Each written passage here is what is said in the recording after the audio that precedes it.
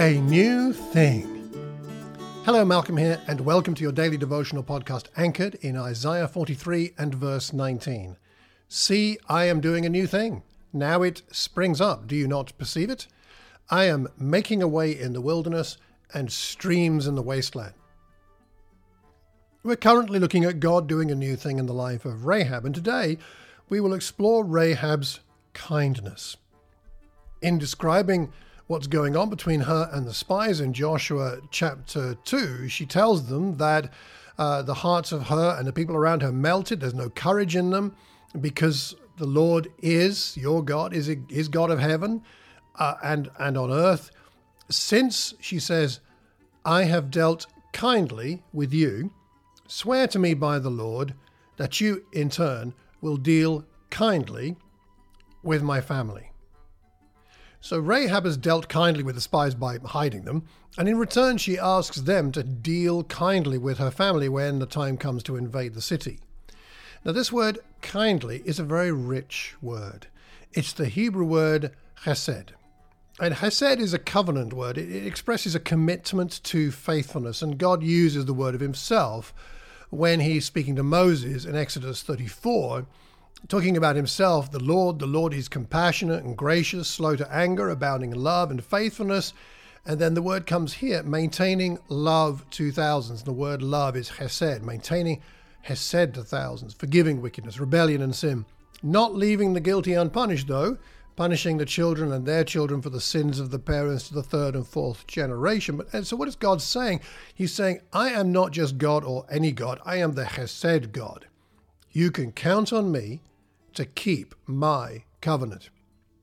This word is found nearly 250 times in the Old Testament. It's a bit hard to translate. It's sometimes translated as grace or mercy or compassion or steadfast love. Bernard of Clairvaux described it as the love that will not let us go. That's a beautiful thought there. That's who God is. He is the one who has the love for us that will never let us go. And that's what Rahab is hoping for from the people who follow God. These are the first things that God says to Moses from within the cloud as he prepares to give the law to Moses the second time. The very giving of that law a second time is an act of hesed love, given Israel's behavior at that point. Hesed is not so much about a state, but a relationship.